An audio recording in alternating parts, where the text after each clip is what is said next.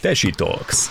Tudományos, szórakoztató és érdekes beszélgetések mindenről, ami sport. A házigazdák Bukta Zsuzsanna, Kovácsi Rita és Dian Gergő. Tartsatok velünk! Sok szeretettel köszöntök mindenkit, ez a tESI Talks, az ELTE PPK podcastje. A mikrofonok mögött a mai műsor házigazdái Kovácsi Rita és Dian Gergő. A sport kapcsán rengeteget beszélünk például a szervezeti háttérről, a fizikális felkészítésről vagy a teljesítmények értékeléséről. Azonban legalább ennyire jelentős a sportolók mentális állapotának kérdése, ez ugyanis minden egyéb tényezővel összefügg, ilyen formán pedig hatással van rájuk. Ezt fogjuk most alaposabban megvizsgálni, a segítségünkre pedig Petra, sportpszichológus lesz majd.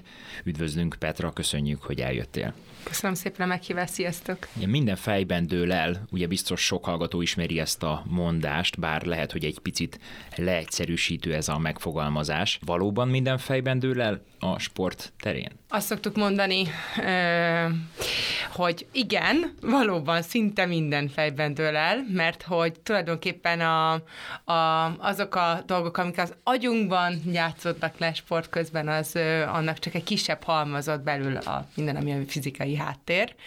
Tehát amikor pszichoedukációt végzünk esetleg, főleg fiatal sportolók esetében, nekem ez a szakterületem az utánpótlás, illetve a serdülő sportolók világa, úgyhogy ha példát fogok hozni, akkor szinte biztos, hogy innen fogom nektek hozni. Szinte ezt szoktuk mondani, hogy a legtöbb dolog igen fejben dől el, tehát ezt nyugodtan lehet alkalmazni ezt a mondatot, mert tényleg örökérvényűnek mutatkozik, és azt gondolom, hogy régen is az volt már, de a mai tudásunkkal azt mondjuk, hogy ennek egyre nagyobb jelentősége van. Régen volt könnyebb, vagy inkább most? Olyan értelemben kérdezem ezt, hogy ugye régen sokkal kisebb volt az egyéb körülmények, beszélhetünk itt mondjuk a média zajról, vagy úgy egyáltalán a közösségi média jelenlétéről, ami nagyon intenzíven igénybe veszi a sportolókat. Ugye ez régen nem volt, viszont a tudomány fejlettsége, a pszichológia, sportpszichológia, nem tudom pontosan milyen cipőben, gyerekcipőben járta még mondjuk a 20. század közepe fele, de az sem volt annyira fejlett. Ellenben most azt gondolom, hogy egyre többet tudunk, ami egyre hasznosabb lehet, viszont ahogy említettem, óriási a médiazaj, óriási mértékű nyomást helyez a sportolókra, a sajtó, az, hogy gyakorlatilag mindenről, minden egyes másodpercükről nem kell, de lehetséges tájékoztatni a közvéleményt. Melyik a könnyebb, melyik volt a könnyebb mondjuk az élsportolók esetében? A kérdésedet két része szeretném venni. Az egyik része az tulajdonképpen, amit egyszerűbben meg tudnék válaszolni, az egyik ez, hogy amikor a régen volt-e könnyebb, vagy pedig ma volt-e könnyebb, és ennek az a része, hogy mennyire voltak különböző eszközök a kezünkben, ami a sportpszichológiai eszköztárat illeti. Erre azt szoktuk mondani, illetve én bár nem voltam akkor jelen, azt mondanám, hogy ma már sokkal tudatosabban alkalmazzák az edzők, illetve a stábtagok, a sportolók is a sportpszichológiai eszközöket, például a mentáltréninget, az imaginációt, vagy pedig a célállítást, de hogy így a tapasztalat azt mutatja, illetve hogyha visszaugrunk az időben, hogy ezeket már régen is alkalmazták, csak gyakran nem is neveztük el így, vagy nevezték el így.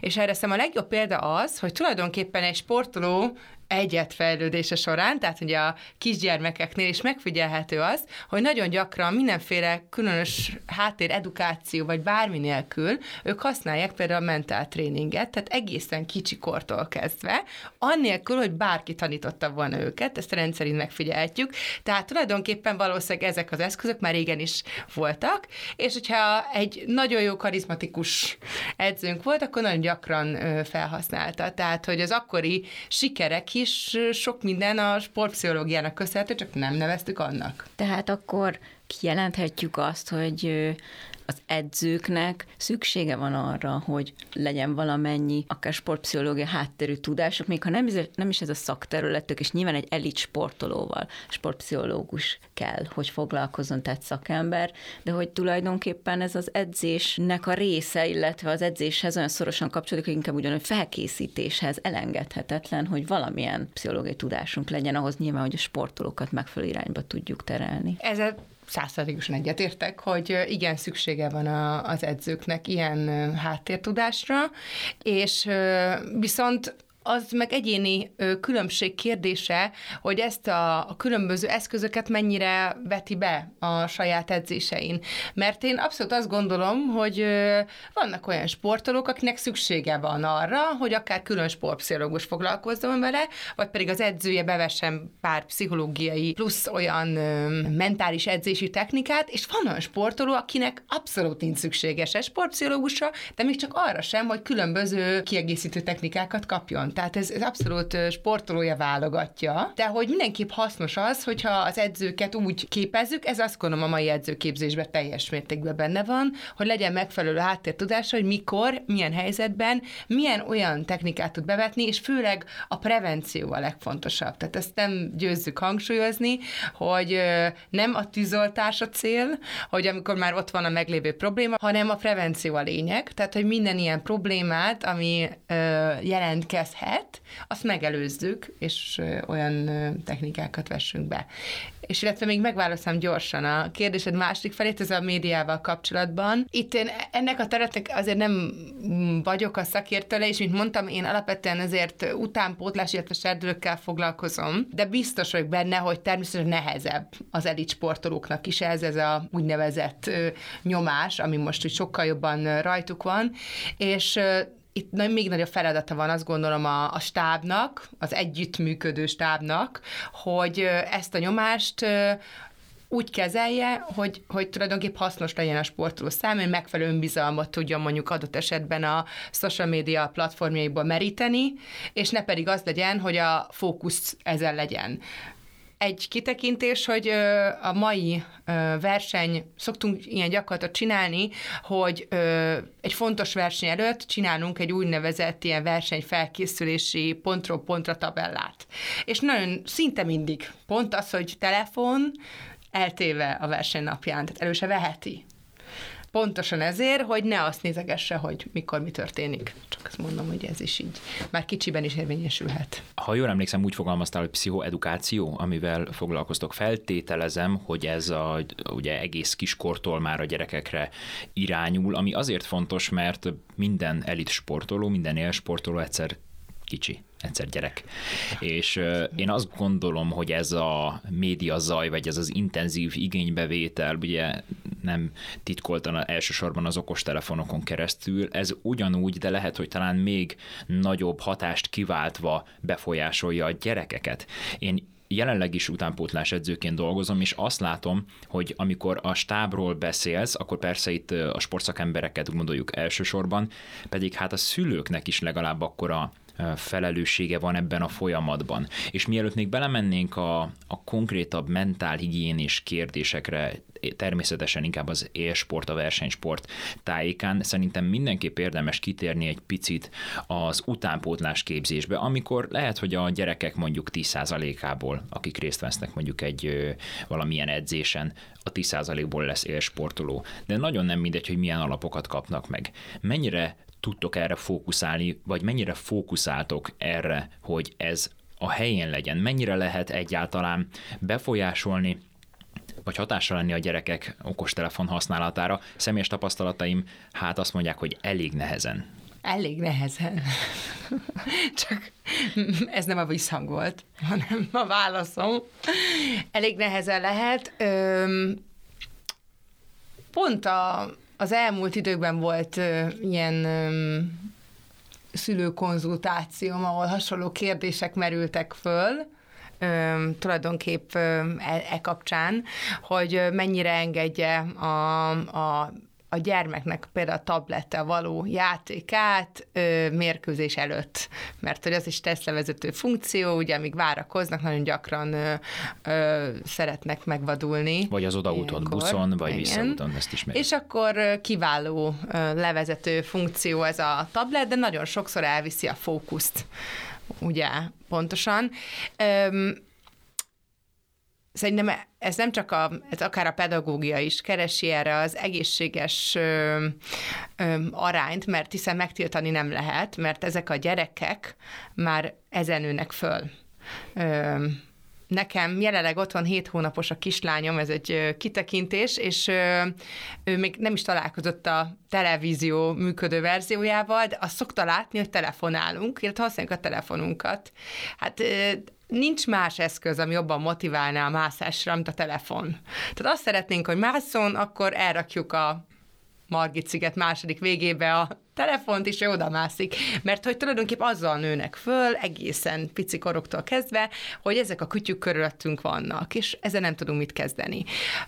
Amit szoktunk javasolni, tulajdonképpen egy szülőkonzultáció során, az az, hogy próbálják meg a szülők megtalálni azt az egészséges idősávot, vagy időintervallumot, amik használhatják a gyerekek a telefonjukat, tabletjüket, de hogy ez azért legyen lekorlátozva, mert tulajdonképpen minél jobban belemerülnek, annál nehezebb őket kiszedni, és ez adott esetben tényleg egy edzésen való teljesítményt is teljes mértékben befolyásolni tud. Még maradva az utánpótlás sportnál most, amiket mondtál, abból is egyértelműen kiderül, hogy szülők edukációja ezen a területen megint kiemelten fontos, hogy ez mennyire valósul meg, így most összességében kérdezem, hogy látod így a sportvilágában? Persze sportpszichológiai szempontból. Erről a területről, hogy mint social media használat, vagy pedig minden más, ami... Én most összességében gondoltam, de kifejezetten mondhatod ezt a területet is, vagy akár belefoglalhatod.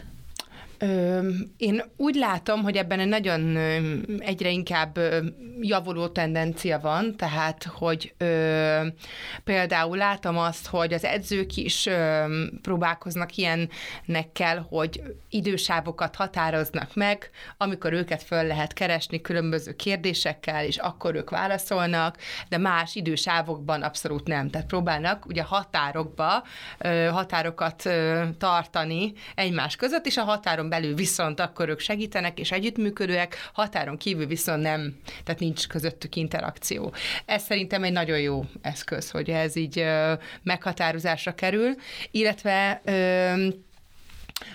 amit látok az, hogy tényleg egyre többször van már az, hogy tulajdonképpen nem ez a tűzoltó jelenség zajlik, hanem már egy tendencia megjelenésekor, adott esetben, hogyha látjuk például egy tornászlány esetében, hogy szorongást látunk hátra mozgások esetén, hátra irányuló mozgások esetén, ez egy nagyon klasszikus tornász probléma, az a kislány, aki előtte szuplét szaltót ugrott, hirtelen elkezd félni a hátra vognitól is, tehát most annak mondom, akinek ez mond valamit, ezt el lehet képzelni, és ezt látjuk, ezt a tendenciát, hogy akár az edző vagy a szülő látja, akkor minél előbb összefognak egymásra, és megpróbálnak megfelelő segítséget keresni. Ez lehet, hogy elég az edzővel egy külön óra, vagy egy kis iskolázás, de lehet, hogy szükség van arra, hogy adott esetben a kis tornászt elvigyék egy sportpszichológushoz, vagy pedig az iskolapszichológus keressék fel valami teljesen másik problémával, amitől ez előjöhetett. De akkor ebből is az derül, hogy a szülők egyre nyitottabbak a sportpszichológia felé, igaz. Meg hogy ezzel foglalkozunk, illetve az, amit Gergő is mondta, hogy mint elsőleges nevelési szintér ugye az otthoni közegbe is alkalmazzák akár ezeket a technikákat, amik utána nyilván ugyanúgy visszahatnak az edzésre is. Most nagyjából átbeszéltük azokat a körülményeket, amik egy jövőbeni élsportoló útja kezdetén érinti őket. Ahogy haladunk tovább, egyre nagyobb jelentősége lesz majd értelemszerűen a teljesítménynek, hiszen erről is szól a sport jelentős mértékben. Mennyire befolyásolja a mentális állapot az aktuális állapot, vagy úgy általánosságban, hogy valaki mennyire stabil mentálisan, mennyire befolyásolja ez a teljesítményt? Ehhez kapcsán elmondanám, amikor készültem erre a beszélgetésre, akkor direkt egy pár szakirodalomból megpróbáltam összeszedni nektek, ami talán érdekes lehet, hogy nagyon sok előzetes kutatás foglalkozott azzal, hogy milyen a sikeres sportoló személyiség profilja. Tehát ezt évek óta szeretnék megfejteni, hogy milyen személyiségjegyekkel, vagy milyen struktúrával rendelkezik az a sportoló, aki igazán sikeres lehet, és ezt természetesen nézték különböző típusú sportokra lebontva, de így összességében is, és ezek alapján valamit kiemelnék, de hogy azt mondjuk, hogy egy olyan sportoló, aki igazán sikeres lesz, az átlagosnál magasabb önbizalommal bír, kiválóan kezeli a szorongását, nagyon magas az elkötelezettsége, nagyon kiváló koncentrációja van, és tanul a hibáiból. Ezen belül én pedig tulajdonképpen az elköteleződést szeretném kiemelni, ami nagyon szorosan kapcsolódik a motiváció témaköréhez, de igazából az elköteleződésből, hogyha ebből a sok mindenben, amit felsoroltam, így iskolaszerűen egy dolgot szeretnénk megjegyezni, akkor azt szeretném kiemelni, amit egy drága jó professzorasszonyunk mondott még, hogy egy igazán jó sportoló, az tulajdonképp úgy működik, már gyerekként is, vagy felnőttként is, hogy egy nagy verseny előtt, vagy egy kis verseny előtt minden egyes lépése, akár az étkezés, akár a pihenés, akár a szórakozás, bármi, azt szolgálja, hogy ő azon a versenyen a legjobb formájába kerüljön. Ez az elköteleződés legmagasabb foka. Tehát tulajdonképpen, hogyha ezt látjuk valakiben, hogy tulajdonképpen ez már megvan, hogy ő azt szerint él, azt szerint mozog, és kalibrálja saját magát az apróságoktól kezdve, hogy minden azt a versenyt szolgálja, akkor már abban láthatjuk, hogy igen, ő benne megvan az a jegy, ami őt igazán jó sportolóvá teheti. Tehát, hogy én ezt mindenképp kiemelném.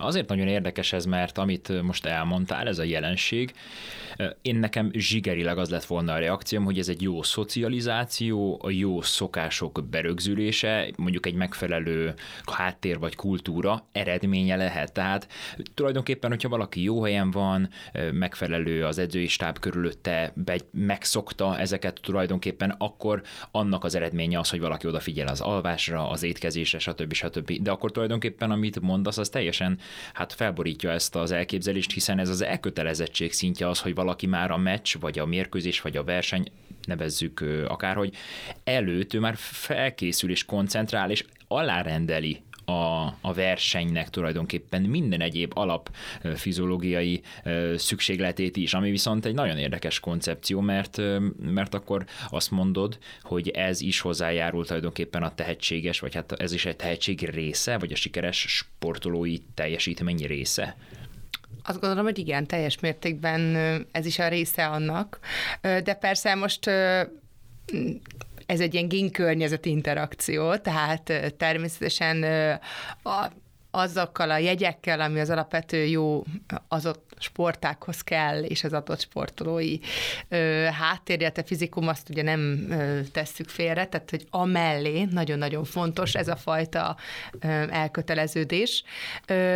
De ez is kétféleképpen hat, tehát hogy oda-vissza egy ilyen interakcióban van egymással, tehát nagyon fontos ugye az a stáb háttér, hogy ugye erre szocializáljuk, illetve erre oktatjuk a fiatal sportolókat, de hogy vannak olyan fiatalok, akik teljesen maguktól bármikor, tehát hogy ők így léteznek, hogy így alakítják az életüket, és van, akit kicsit noszogatni kell ebben, de ettől függetlenül el lehet érni ezt a szintet. De ez kicsit személyes tapasztalat is, hogy én amióta sportolókkal dolgozom, ezt láttam, hogy tulajdonképp akik tényleg igazán nagyok a saját sportágukban, azokra ez mind jellemző.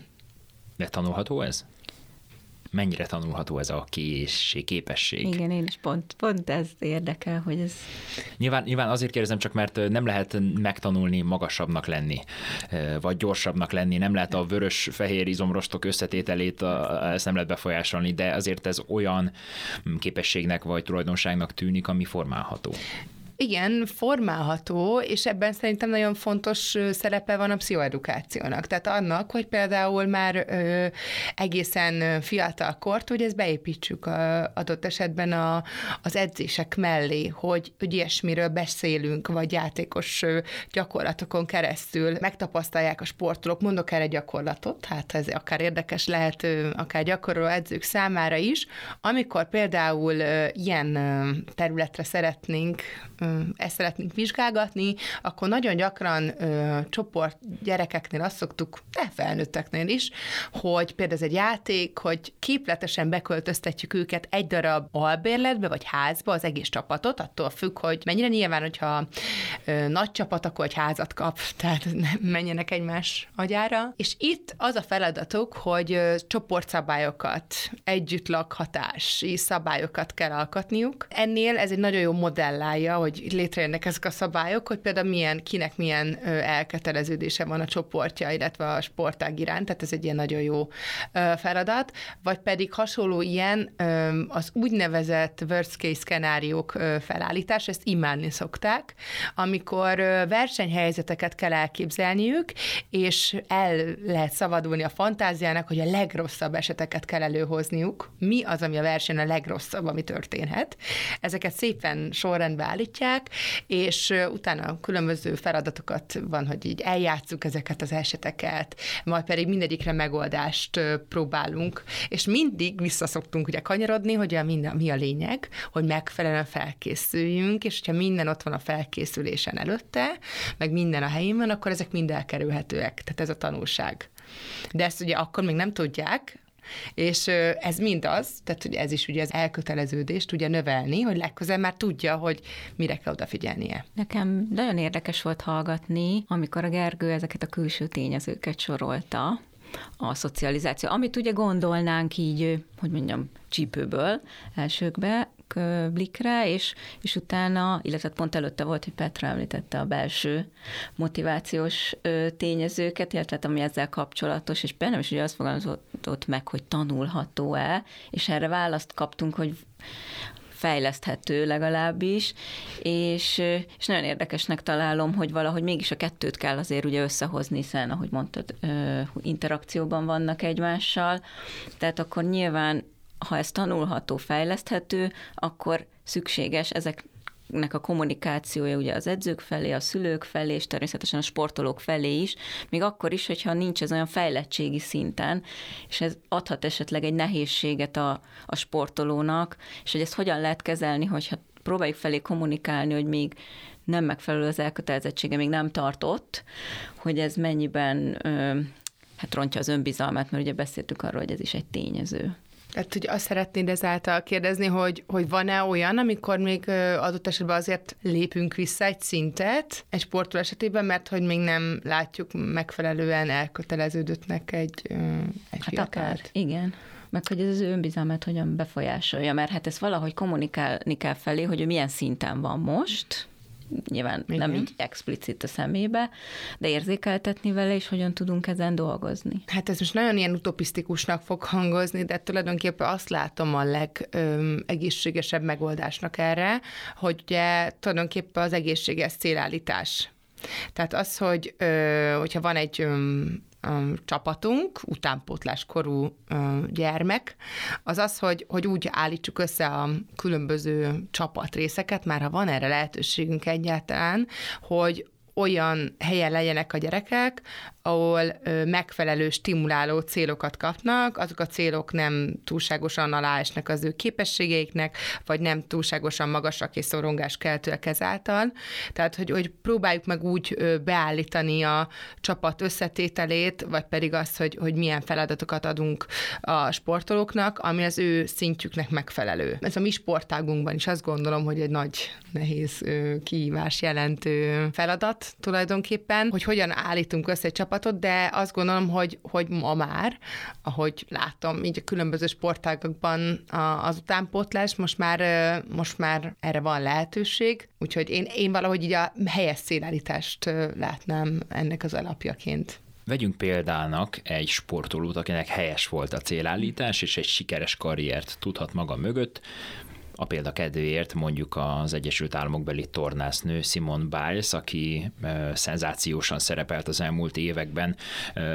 2016-ban a Riói olimpián tulajdonképpen csapatban, egyéni összetettben, talajon, ugrásban aranyérmet szerzett, gerendán pedig 3. helyen végzett, és hát ugye Tokióban is a legnagyobb esélyesként tekintettünk rá, és ugye tulajdonképpen nem sokkal az olimpia kezdete előtt váratlanul visszalépett a küzdelmektől, és hát azért nagyon sokan ezt megrökönyödve nézték, és csodálkoztak, adott esetben fel is háborodtak, hogy hiszen ez a dolga, meg mi indokolja, hogy visszalépjen, hiszen egy sikersztori tulajdonképpen az egész addigi karrierje, és hát egy kicsit több mint 730 napot kellett várni, hogy újra nem olyan régen bejelentette, nem olyan régen elkezdett ismét edzeni és versenyezni. Tehát több mint 2 év, ha jól számolom, bár nem vagyok túl jó fejszámoló, tehát rengeteg időt hagyott ki. És mi indokolhatja egyáltalán azt, hogy egy ilyen felfelé ívelő pályát valaki megtörjön, vagy ez egyáltalán megtörjön, és egy ilyen jelentős szünet álljon be. És egyáltalán garantálta, hogy ő majd folytatja bárki a sportot egy ilyen törés után? Az ő esete azt gondolom, hogy páratlan sporttörténelmi esemény, és már itt mondanám, hogy nagyon-nagyon vékony jég, mert amikor erről olvasunk, nagyon-nagyon megosztja tulajdonképp a szakembereket is, még a tornasport szakembereit is, tulajdonképp az ő esete, ami történt az olimpián. Hogy most utána hogy volt, mint volt, az már szerintem ugye kevesebb visszhangot kap, illetve azt szerintem nem is tudjuk pontosan, hogy az elmúlt időkben akkor ő a visszatérés előtt, ugye ez a fantasztikus visszatérés előtt, ami most volt októberben, hogyan és miként edzett, vagy hogyan készült föl. Olvastam vele interjúkat ezzel kapcsolatban. Ami az én sejtésem, hogy mi történhetett itt, és ez most tényleg szigorúan a saját véleményem, illetve gondolatom ezen a tokiói olimpián. Egy több cikkben fejtegették, hogy tényleg ez a páratlanul egyedülálló hölgy a tornasportban. A tokiói olimpia előtt nagyon-nagyon sok olyan dolog történt vele, például ugye tévéműsorokban szereplés, nagyon sok kampánynak ő volt az arca, rengeteg olyan dolog, ami azt gondolom, hogy mind-mind csak egy icipicit, egy morzsányit elvitte a fókuszt valamerre másfelé, és ennek a bizonyos jelenségnek, ami neki volt, ezt most így röviden elmondom, ez a twisties, amit így leírnak, ez tulajdonképp egy ilyen mentális blokk, egy ilyen szorongás jelenség, hogy úgy érezte, hogy a levegőben nem biztos abban, amit csinál, tehát mint hogyha elveszteni a kontrollt a saját teste fölött. Ez a jelenséget írta le, hogy vele ez történt, és ezért is lépett vissza. De legalábbis a nyilatkozatai alapján ennek azt mondják, a mai tudásunk szerint, hogy rengeteg előjele van. Tehát valószínűleg sok pici kis előjel már megvolt, lehet, hogy hetekkel, hónapokkal, tehát talán már egy évvel is ez a bizonyos tokiói esemény előtt, és azt gondolom, hogy ezekre oda kellett volna figyelni, nem is neki, de körülötte állóknak, és kellő pillanatban megfogni az ő kezét, és egy olyan irányba vinni tovább a felkészülését, akár visszalépni, akár pihenőpályára tenni, hogy ez, hogyha odaérünk Tokióba, az olimpiára, ez ne történhessen meg. Bárhol nézzük, azért ez biztos, hogy saját maga, hát ő maga is leírta, hogy a büszkesége sérült. Tehát egy ilyen interjúban ott megírt, hogy én magam nem, de a büszkeségem sérült, ugye, amikor rontott az ugrás során. Nekem saját részről ez az én véleményem, hogy itt is a prevenciót tudnám kiemelni, hogy mennyire fontos még ezen a szinten is, ahol biztos egy nagyon kiváló stáb dolgozik körülötte, hogy adott esetben meg kell fogni a sportolónk kezét, hogyha látjuk, hogy rossz az irány, csak egy icipicit is, mert sok kis apró morzsácskából a végén egy óriási nagy kenyeret sütöttünk, és ez lett a vége. Hogy most utána mi történt, azt nem tudjuk, viszont azt tudom, hogy ma már azt nyilatkozza, hogy most már sokkal óvatosabb. Tehát, hogy valószínűleg tanult ő ebből, tanult a hibájából, innen tudjuk, hogy egy kiváló sportolóról beszélünk. Így van, bár ugye az eredményei is ezt az egész csomagot erősítik. Annyiban korrigálnám magam, hogy már az olimpián lépett igen, vissza, ugye? Olimpián, igen.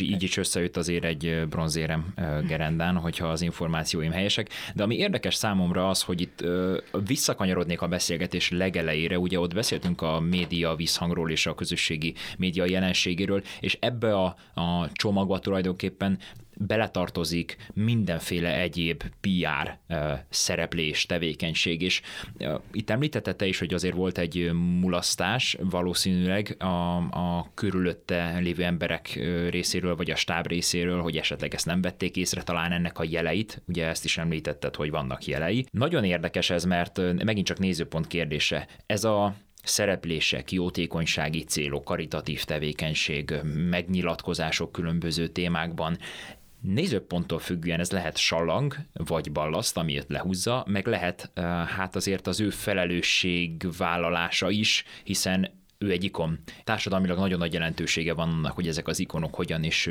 miként viselkednek a közéletben. Hol húzódik akár a megközelítés szempontjából a határ, hogy sallang és ballaszt, vagy egy kötelezőnek tekinthető elem az összes ez a tevékenység, ami ide tartozik? Azt gondolom, hogy ebben óriási egyéni különbségek vannak, hogy kinek hol van a határ, illetve hogy mennyi az, amit elbír az ő hátizsákja. Valószínűleg a tornász hölgyünk esetében pontosan már túlnyúlt ez a határon, amit ő elbírt, még akkor is, hogyha úgy gondolta elsőre, hogy el fogja bírni. Én itt a körülötte dolgozók együttműködésének a szerepét, illetve hát fiatalabbak esetében a család szerepét emelném ki, hogy nagyon fontos az, hogy tudjanak nemet mondani, és itt még fontosabb az, hogy időben nemet mondani. Lehet nemet mondani, csak hogy ez mikor történik meg, és én inkább sokkal jobb, hogyha elővigyázatosságból történik meg ez a nemetmondás, mint az, amikor már ott van fölöttünk a jéghegy, már fulladozik a szegény média személyiségünk, aki ez esetben egy sportoló, akitől óriási teljesítményt várunk el. Én erre a tudatos tervezést mondanám talán, ami szerintem egy nagyon jó megoldás lehet, akár magát a szezont tudatosan építse fel a stáb, hogy mit és mennyit engedünk meg, itt és itt szerepelhet, de ezt már nem. Ezt még megcsinálhatja, de hogyha jön egy nagyon bulinak hangzó Dancing with the Stars felkérés, azt már nem. Hiába szeretné, hiába nagyon, de már nem, mert hogy pontosan elviszi azt a fókuszt, egy kis többletet ad, és én ezt nem csak ilyen celeb sportolók esetében lépném meg, hanem már lentebb, tehát lenti szinten is, akár most maradjunk így kicsit ilyen, nem tudom, hazai viszonylatban, hogy valami jó példát mondjak szülőknek vagy edzőknek, hogy megengedjük azt a felkészülés, sportolói felkészülés kapcsán, hogy van szünet, ugye van a karácsonyi szünet, amikor szoktak pihenni a sportok, illetve nyáron is szokott lenni szünet, ez szinte minden sportágban így van. Akkor annak megvan a helye és az ideje, hogy most akkor lehet pihenni, lehet utazni, de annak nincs helye, hogy az októberi felkészülési időszakban elmenjenek egy őszi vakációra, még akkor is, ha csak 3 nap. Na, például ez simán lehet az, hogy itt egy határ, hogy akkor ez már nem fér bele.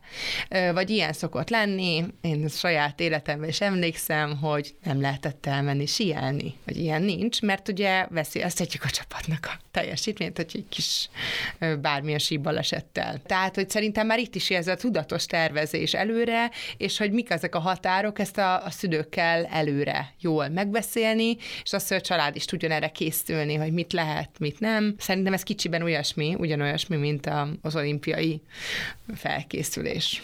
Igen, tehát tulajdonképpen ami kicsiben a család, szűk környezet, az nagyban a stáb, vagy magasabb szinten. Igen. És hogyha vegyük mondjuk a Simone Biles esetét, mondjuk a negatív példának olyan értelemben, hogy itt látjuk, hogy mi az, amit elrontottak, és mi az, ami nem volt jó.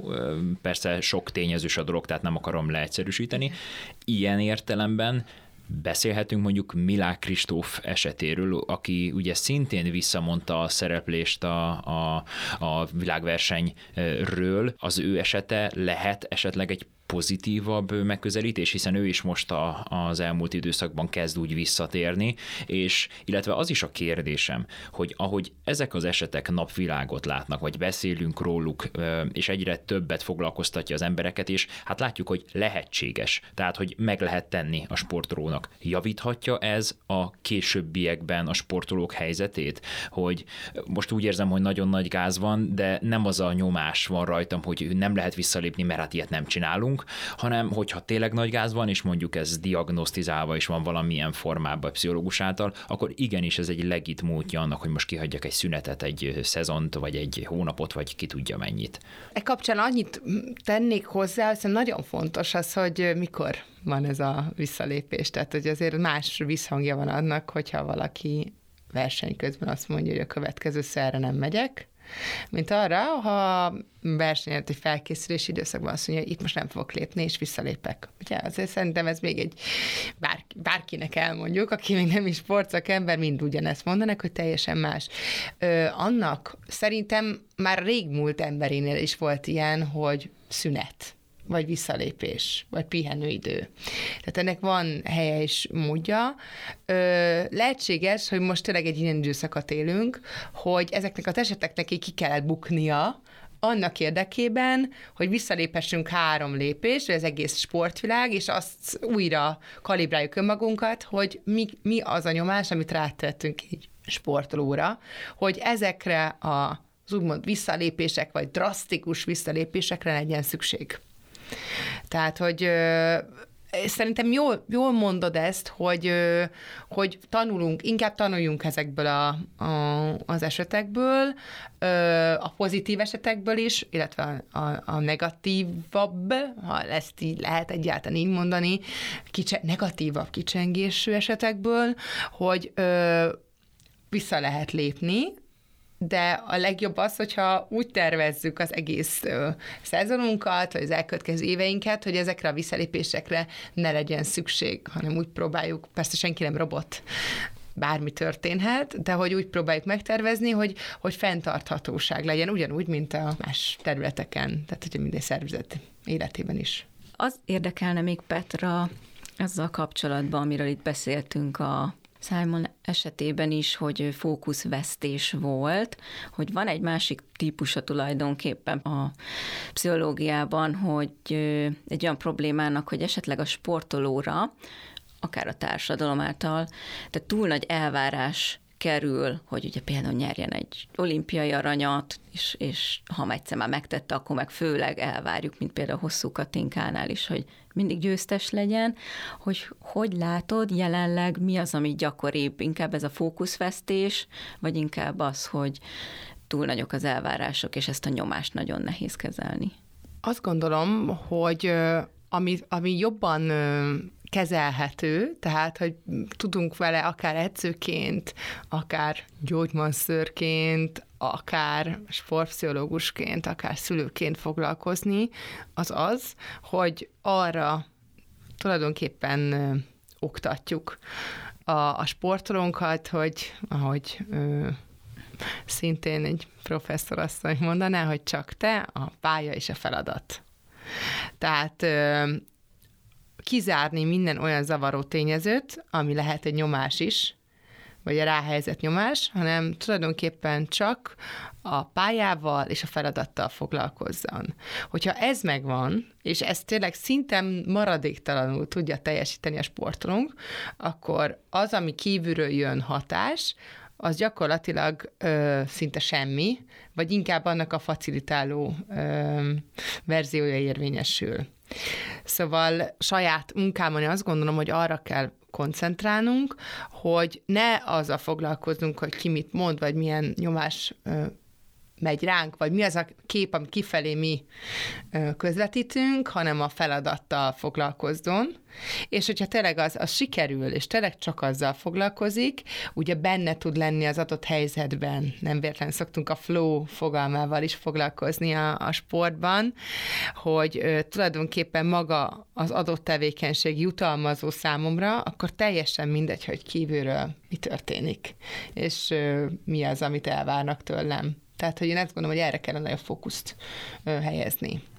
Ugye egy ilyen elég ismert példa, ugye a szupersztár kosárlabdázó LeBron James csinálta hosszú éveken át, amikor mindig a bajnoki címért küzdöttek, hogy amikor a rájátszás elkezdődött, akkor úgymond egy ilyen csendes üzemmódba ment át, és teljesen kikapcsolta a közösségi média tevékenységét, és azt gondolom, hogy ha a legjobbak a legmagasabb szinten meg tudják csinálni, akkor bárki meg tudja csinálni, csak nyilván ez azzal jár, hogy tehát ez egy blokk a kívülről befele áradó információkra, viszont hát ugye nem tudod megosztani a különböző örömeidet adott esetben, és ez azért egy nagy kísértés lehet sokaknak.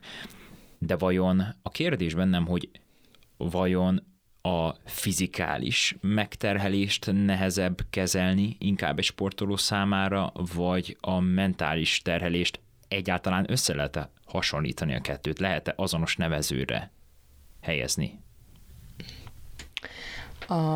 Először a kosárlabdázó példához egy kicsit kapcsolódnék, hogy én ez a csendes üzemmód, ez egy nagyon szimpatikus példa, és ez is szerintem pontosan nagyon jó, tehát hogyha például gyerekekkel foglalkozunk, főleg a kosárlabdás gyerekekkel foglalkozunk, kiváló például el lehet neki mondani, nekik, és ez lehet a saját kicsi hétköznapi kis civil, kis kosárlabdázó, vagy kis sportoló világunkban is hogyan lehet ezt a csendet megvalósítani. Mert szerintem nagyon sokszor erre van szükség. Ilyen például az, hogy nem nyúlhat a telefonjá, vagy már csak kevesebbet nyúlhat a telefonjához, vagy pedig ilyen az, hogy valaki szeret zenét hallgatni, és úgy kizárni bemelegítés közben a külvilágot, valaki meg a csendet szereti. Tehát az, hogy például találják meg a sportolók azokat a szokásokat, szokási hierarchiának hívjuk ezt a sportpszichológia nyelvén, amik ők nekik biztonságot nyújtanak. Tehát ha megtalálom azokat az apró dolgokat, ami nekem biztonságot nyújt, akkor sokkal jobban, és most jön a kérdésed második fele, akkor sokkal jobban képes vagyok akár a fizikai, akár a mentális terhelést elviselni, mert tulajdonképp megtaláltam azokat az apró fogóckodókat, amik az én biztonságomat megadják.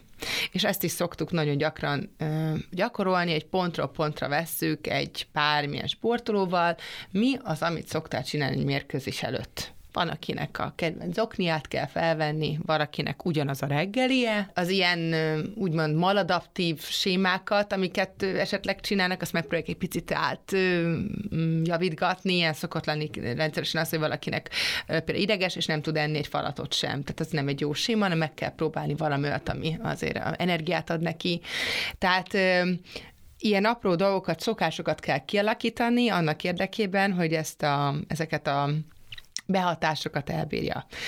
Az meg aztán, hogy melyik nagyobb, a fizikai vagy a mentális, azt szerintem tényleg egyéne válogatja. Tehát szerintem, aki sportolókkal foglalkozunk, vagy akár én is sportoló voltam, még talán a vagyok szót is egy icipicit tudnám alkalmazni. Nekem a saját életemben is voltam, amikor azt gondolom, hogy fizikailag sokkal erősebb voltam, mint fejben, aztán később pedig már azt mondtam, hogy fejben sokkal jobb vagyok, mint fizikailag, de hogy ez szerintem még egy ember életén belül is változik. Erre szerintem nincsen ilyen receptúra. Talán idővel, a korral, a tapasztalattal fejlődik ez most egy ilyen laikus feltételezés, de fejlődik a mentális stabilitás vagy terhelhetőség, viszont ugye ezzel arányosan pedig talán fizikálisan egyre inkább idősek vagyunk, és talán amikor ez a kettő találkozik a csúcsponton, az lehet egy prime időszak egy adott sportolónál. Van ennek bármi alapja, vagy csak hablaty? Ez egy nagyon jó kutatási terület, úgyhogy egy jó kis szakdolga témakört hoztál fel itt. Biztos, hogy van egyfajta érés. Tehát hogy az egyértelmű, hogy van érés, és illetve azt is ugye tudjuk, hogy a fizikai háttérnek is ugye van a focisták életében például is megvan az a csúcsidőszak, hogy na, ilyenkor a legjobbak. Az egy nagyon szerencsés eset, hogy ez a kettő egybeesik. És tulajdonképp van egy olyan időszak, amikor mind mentálisan, mind fizikailag tulajdonképp a legjobb formájában vannak, akár az ő történetében. Lehet, hogy több ilyen csúcsidőszak van, ugye megfelelő formaidőzítéssel, ugye ez a célunk, hogy minél több ilyet elérjünk. De nem mondanám ezt ilyen nagyon lineárisnak, hogy minél idősebbek vagyunk, mert ugye ott már akkor nagyon sokszor, egy csomószor vannak ez úgynevezett túlgondolási problémák, amiről Simone Biles is beszámolt, hogy visszautaljak rá, hogy őnek is volt ilyen probléma problémája, hogy túl gondolta az elemeit. Overthinking. Angolul nagyon sokszor a külföldi szakirodalom foglalkozik ezzel a témakörrel, hogy a különböző automatikus mozdulatokat, vagy automatizmussá vált mozdulatokat elkezdünk újra gondolni, ami egy szorongás tényező amúgy, tehát szorongás hatására vannak ezek az újra túlgondolások, akkor az automatizmus hajlamos elromlani. Ez általában azért később következik be. Tehát az ember, amikor már nagyon észnél van, akkor kezd el gondolkodni, és néha jobb, hogyha csak úgy ösztönösen cselekszünk. Milyen érdekes, hogy alapvetően nyilván arra törekszünk folyamatosan, hogy minél tudatosabbak legyünk, és hogy fejlesszük ezt az oldalunkat, tehát hogy mentálisan is utolérjük a fizikális oldalt, és utána eljön egy pont, vagy eljöhet, nem feltétlenül, amikor meg átesünk kvázi a ló túloldalára, és ebbe az overthinkingbe belebotlunk. Én is magam is megtapasztaltam, meg a sportolóimnál is látom, tehát az ilyen sportoknál, mint a torna, a ritmikus gimnasztika, tehát ahol ugye ott nagyon gyorsan a tökéleteset kell hozni abban az 1-2-3 percben, ott ez elég jellemző szokott lenni sajnos. Az általam nagyon nagyra tartott filmben, az utolsó szamurájban van egy ilyen jelenet, amikor az amerikai tisztet tanítják a japán kard használatára, és akkor ez az instrukció, hogy nem gondol, úgyhogy ezt szerintem sokszor lehetne mantrázni az ilyen sportokban. Arról beszéljünk még egy kicsit, mert itt ugye most kitértünk egyéni sportra és csapatsportra is, hogy van-e különbség vagy eltérés a mentális felkészültség vagy felkészülés, vagy esetleg az igénybevétel terén mondjuk egy tornasportban, amikor mondjuk 1-2 perc, vagy akár néhány másodperc az, amiért te éveken át dolgozol, vagy pedig egy csapatsport, ahol a siker kovácsai többen vagytok, többen lehettek, és mondjuk 40 perc, vagy másfél óra adott esetben ideig tart az igénybevétel, és egy hosszabb folyamaton keresztül érhetjük el a sikert. Én annyit tennék ehhez hozzá egy első körben, hogy nagyon érdekes abba belegondolni, amiket most te is kiemeltél, Gergő, hogy amikor csapatsport van, vegyünk akár egy futballt, ott, ha történik valami hibázás, mert bárki előfordult, hogy egy rossz passz van, az nem jelenti, úgymond végeredmény szempontjából azt, hogy el van ásva az egész, és még van lehetőség javítani, mert ugye sokkal hosszabb időtávról van szó. Az olyan sportoknál, mint ugye a torna is, ott és akkor tényleg abban az 1 percben nem lehet hibázni, és ennek a kiiktatása, hogy én nem hibázhatok egyáltalán, mert az már helyezésekbe, vagy hát nem is csak 1-2 helyezésbe, ez akár a kiesést is jelentheti. Szerintem ez az a nyomás és teher, ami nagyon megkülönbözteti a két dolgot. Egy kontrát azért mégiscsak mondanék, hiszen egy nagyon egyszerű szituáció, kosárlabda, maradjunk ennél, utolsó másodpercben lefaltolnak, időn túli büntető van, 2 dobsz, -1. Nincsen más a dobásaid után, vége van. Ha 1 bedobsz, van esélyed a folytatásra, még dönthetsz, ha 2 bedobsz, nyertél, ha 1 se, veszítettetek. Pont, ugyanaz. De ugye arra utaltál az állításban, hogy lehet hibázni, hogy nem azon múlik, attól függ. Tehát van ilyen igazad is, és olyan is. Van ilyen helyzet, teljesen igazat adok neked. Most itt próbáltam egy kicsit úgy összehasonlítani, de ugyanaz, amit akkor érez egy sportoló, amikor neki kell az utolsót bedobni, és őt állítják oda, vagy oda van állítva a 11-eshez, és rajta fog akkor múlni, hogy berúgja, vagy nem. Az érzésbe az teljesen ugyanaz. Így igen, kicsit leáltalánosítottam, hogy általában ott, ha nem kerül a csapat ilyen helyzetbe, akkor ugye nem feltétlenül áll fent ez a szituáció, de egyébként teljesen igazán van ez a helyzet, ez teljesen ugyanaz, hogy ott az a felelősség rajta van, hogy most ő fogja azt a meccset esetlegesen eldönteni, hát és ez egy óriási nyomás. Igen, óriási a különbség.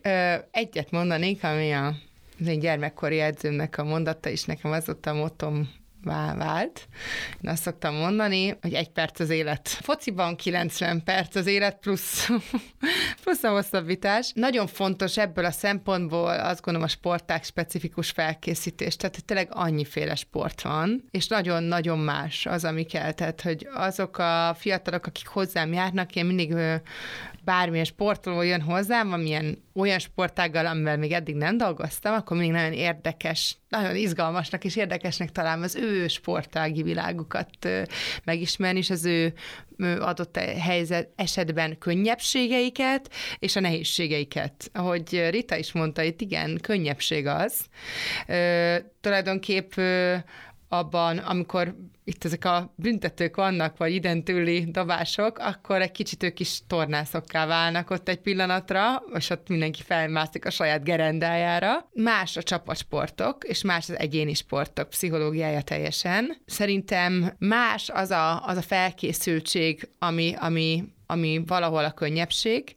Tehát például, jó példa erre, könnyebb egy adott esetben egy számban versenyző, maradjunk a tornánál, hogy akkor ott kell abban az egy percben ott lennie, mint valaki másnak meg ott kell lennie 45 percen keresztül, vagy 2x20 perc. Vagy például vegyük a vitorlát, amit most itt tök érdekes, nagyon-nagyon nagy pszichológia van mögötte, hogy ott például már ott elkezdődik a verseny, amikor például a gyerekeknek a hajóikat saját maguknak kell a vízre helyeznie. És még sehol nem vagyunk a starttól, de az már rég a verseny része, hogy én hogyan készítem elő a hajómat. Tehát, hogy ilyen. Vagy akár nagyon gyakran már az is a verseny része, hogy mennyire megfelelő bemelegítettséggel állok oda. Tehát, hogy mindig, amikor foglalkozunk egy sportolóval, akkor az ő saját kívánalmainak megfelelően kell felkészülni. Szerintem ebben nem lehet összehasonlítani, hogy ez könnyebb vagy nehezebb, hogy valakinek ilyen vagy olyan feladata van. Adott esetben csak nehezebbnek tűnik lehet a valamelyik másik, míg nem az a gyakorlatban. Ez egy nagyon jó szimbolika, szerintem egyébként egy ilyen példaként is lehetne mondani, hogy hogyan készíted fel a hajódat, tehát mint sportoló, tehát hogyan készülsz fel az utazásra, vagy legyen szó akármiről.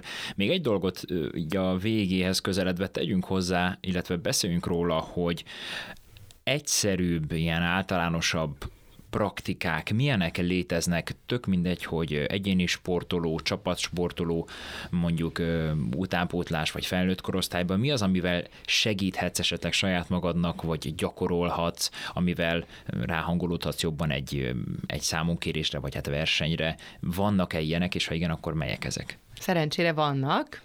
Egyre több van, amit minél jobban át tudunk ültetni a gyakorlatba, és már nagyon egyszerűen meg tudunk tanítani. Az egyik szerintem a 0. pont, azt már említettem, a célállítás. Tulajdonképp az, hogy semminek ne ugorjunk neki cél nélkül. A céloknak különböző típusai vannak, ugye eredmény, folyamat, cél, illetve ez a két fő ág. Az a fontos szerintem, hogy mindenféle legyen. Tehát legyen az, hogy mit szeretnék megtanulni, elsajátítani, mi az, amit magamnak szeretném, hogy ez meglegyen, ezt leússzam, lefussam, időn belül legyek bármi, vagy milyen olyan az eredmény van, amit szeretnék elérni, ha van ilyen. Ezeknek a megfelelő kombinációja. Akkor praktikának én abszolút a mentál tréningnek a saját verzióját mindenképp szoktam javasolni bármilyen sportágban. Ez tulajdonképp az, hogy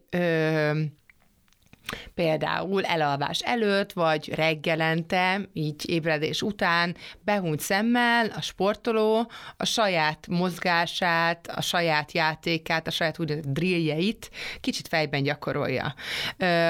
Ezt úgy szoktuk fejleszteni, hogy azt szoktam tanítani, hogy kétféle perspektíve van, hogy kívülről néznek téged, vagy kívülről nézed magadat, tehát mintha videón látnád, mert mindenki láthat ma magáról videót, akármilyen sportoló, tehát kívülről, vagy pedig belülről a saját perspektívádból. Ajánlatos ezeknek mind a két verzióját gyakorolni, mert mind a kettőből gyakorol, az egyiket ki fogja választani, melyiket szereti jobban, és azt fogja. Ez egy nagyon-nagyon jó. Tehát ez egy ilyen kis, hogy mondjam, ilyen toolbox praktika. A másik ilyen a különböző relaxációs technikák, amik nagyon-nagyon jók, hogyha ott van a zsebünkben, és megtanuljuk megtanulunk esetleg alapszinten relaxálni, autogén tréningezni, vagy hogyha ez nem tetszik, akkor az izmok tudatos megfeszítése, ellazítása, a progresszív izomrelaxáció, ezt már egészen picikortól be lehet iktatni, tehát van olyan iskolai program, a sulinyogi program, ahol ezt tanítják a gyerekeknek, hogy hogyan tudnak hóember módjára megfeszülni és elengedni. Ezt is én nagyon szeretem, tehát hogy így megtanítani saját magunknak, illetve és ez talán szinte az utolsó szójogán, én nagyon szeretem azt alkalmazni, ezt az elvet, hogy look out of the box. Ez tulajdonképp arról szól, hogy mindenki, aki az életét élni, tehát mindenki, sporttól függetlenül, mindenki egy dobozban van, a saját dobozunkban. Állandóan a dobozunkban megyünk körbe. És néha szükségünk van arra, hogy kicsit kinézzünk a dobozba, picit csináljunk máshogy, vagy másképpen dolgokat, és azzal, hogyha kinézzünk a dobozba, és másképpen csináljuk, vagy máshonnan közelítünk meg valamit, a dobozban való technikáink javulnak. Tehát ez edzőnek is tök jó dolog bevetni, másik sorrendben csináltatjuk a gyakorlatokat, máshogy melegítünk be, mást viszek be, mást játszatok velük, vagy magamnak, hogy akkor most ilyen futást csinálok magamnak. Most kipróbálok egy ilyen intervall tréninget. Tehát egy csomó minden van, mindig egy kicsit ki kell nézni a dobozból, és néha csodákat tud egy ilyen kis dobozból való kinézés művelni az emberre. Tehát én ezeket mondanám ilyen praktikának. Hú, hát ezek nagyon hasznosak voltak, Petra. Én most látom, hogy melyikeket fogom alkalmazni edzésen, úgyhogy köszönjük szépen. Ez volt már a tESI Talks az EPER szakmai támogatásával. Nagyon szépen köszönjük Oláh Petrának, hogy itt volt és megosztotta ezeket a nagyon hasznos és tanulságos információkat, és természetesen nektek is köszönjük, kedves hallgatók, hogy ezúttal is velünk tartottatok. Találkozunk legközelebb, búcsúzik a két házigazda, Kovácsik Rita és Tian Gergő. Sziasztok legközelebb! tESI Talks. Tudományos, szórakoztató és érdekes beszélgetések mindenről, ami sport. A házigazdák Bukta Zsuzsanna, Kovácsik Rita és Dian Gergő. Tartsatok velünk!